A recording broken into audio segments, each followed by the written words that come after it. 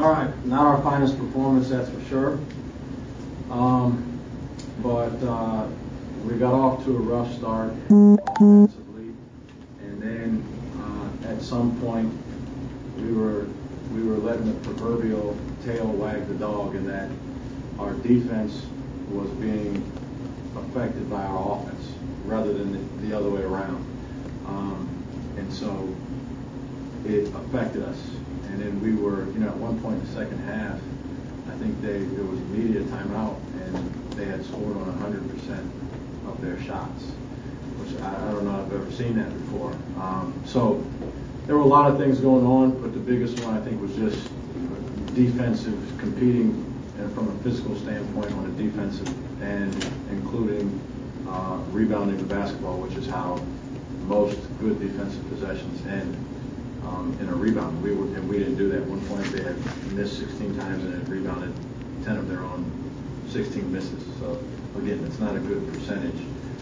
So while we had offensive struggles, there's no doubt about that. And I'll take some responsibility on that. We were asking guys maybe to do some things. We came out right away and turned it over, and I thought we had a pretty good situation and turned it over for execution on that one. And then a couple other times we just looked like we were unsure of what we wanted to try to get to, and which was trying to attack. But anyway, that defensive performance in the games that we've lost big like that, we're averaging 85 points per game that we're giving up, and a lot of that's just because we don't respond when we've had some offensive struggles.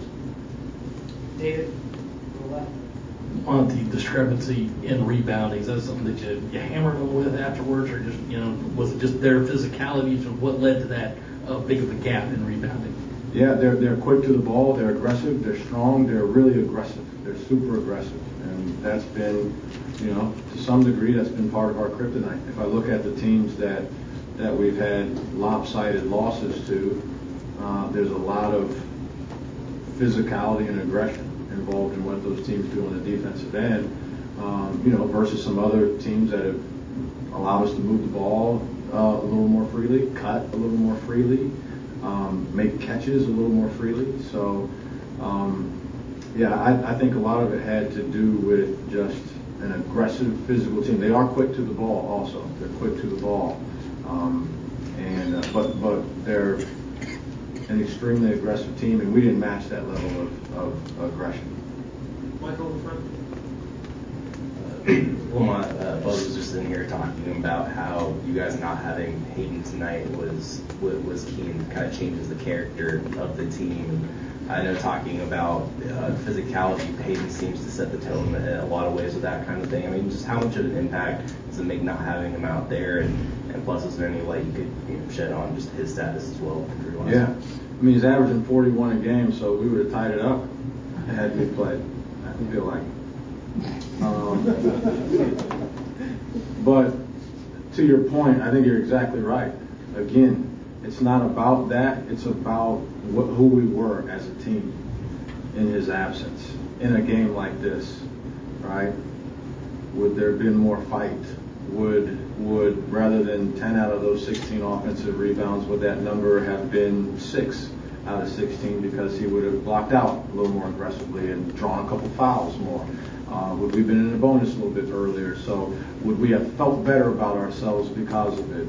It's also a good cutter. We were with what they were doing offensively, wanted to get some cuts from the backside and create some situations. So there's no doubt that it affected us in not being there in a negative way in a game like this specifically. But it wasn't, it wouldn't have counted for all those points, but we would have potentially been in a completely different place had he played. He's got a thigh bruise on his left thigh. He took a knee to the thigh during practice, and so I'm hopeful that he'll be back sooner rather than later. I don't know. It looks like he's made tremendous progress from the day that first happened until today. He went through a shoot around and wasn't able to play, obviously, but had made some significant strides in terms of his progress. So those are tricky. Sometimes they take a little while. To be honest with you, I've had one in high school, and sometimes they take a little while. So hopefully he's working really hard at it, and hopefully he'll be back sooner rather than later. Colin, from left. What you kind of mentioned after Tennessee, responding well to Paul Gunner really did tonight, but I guess did against Kentucky at points when the Wildcats made a run there. Where do you kind of explain that, and how do you kind of figure that out from a coaching standpoint to have some consistency there? It's hard, but the difference was we led wire to wire in the Kentucky game, right? At one point we were up 13 or 15, bless you, whatever it ended up being, and so that's a little bit different. That's a completely different scenario, in fact, right? Which is not an easy scenario to play in either. Say you're up 20, which we weren't, but say you're up 20 and that gets cut down to 4. And the crowd gets into it and you get in the later halves of minutes of the game. That's hard. That's difficult. But you've been succeeding at something during the game. In fact, you still have the lead, but you've been succeeding on that day. So this is a day where, as you look, it's few and far between these successes. So do you believe you can do it? Do you believe I can do it? Do I believe this is our day? Do I have real, true belief that this is our day? We're going to come back from this? Or do we just, fling it around a couple times and see how it goes versus being up? And then I think that is an easier situation to have some resilience in when you've played well for most of the game and then, the tides turn a little bit. That says a lot about character too, but this was just, never got it going. Try to hit a 20-point shot and then never get back. Down on the left. Zachary Davis started today, played second highest minutes of the year. How do you kind of see his development growing up halfway through his freshman year, and what do you like about his game today? Yeah, it was good. I thought it was the way for us to go. We had a couple options. We could have started Daniel at the 4 and kept Gigi at the 3. We could have started Jacoby. I just thought with his length, I thought it was a good way to go. He can pass. He'll attack and can make some plays. But I'm happy with his progress. He's a typical young guy. I thought some of these minutes were valuable for him, even though the score was lopsided. He did some things. He rebounded on a coast-to-coast finish with his left hand. I mean, you never know where it's going to happen for a guy, and he's going to the light will really come on. And so I thought they were valuable minutes, even though obviously we didn't play the way we wanted to. But I've been happy with his progress overall for a young guy. It's hard for young guys, as you know. But on the offensive end, especially defensively, he's got some work to do still. He was in and fell asleep on one side, and his man ran off of those staggers that I talked about on the other side, and he hit the 3 in the corner. And so, you're constantly on. The time you'll be able to relax when you're sitting next to me on the sidelines. Rick in the back. Hey, Coach, you mentioned earlier about if certain things would have happened today, that guys would have been feeling a little bit better about themselves. You go from the, ultimate high, beating Kentucky, and then today happens. What do you do during practice before you play your next game to get the guys feeling good about themselves before they go out there? Yeah, just getting back to what we do, our normal routine, focusing on one game at a time. I think that was a big part of us bouncing back from the Tennessee game, was that you heard the guys say in their presser that game didn't define us, and so they played in a way they were able to do that. So it is you play 18 games, and there's some wacky stuff that has happened, and when you have a veteran team that knows the ins and outs of winning consistently and why they can sort of diagnose themselves.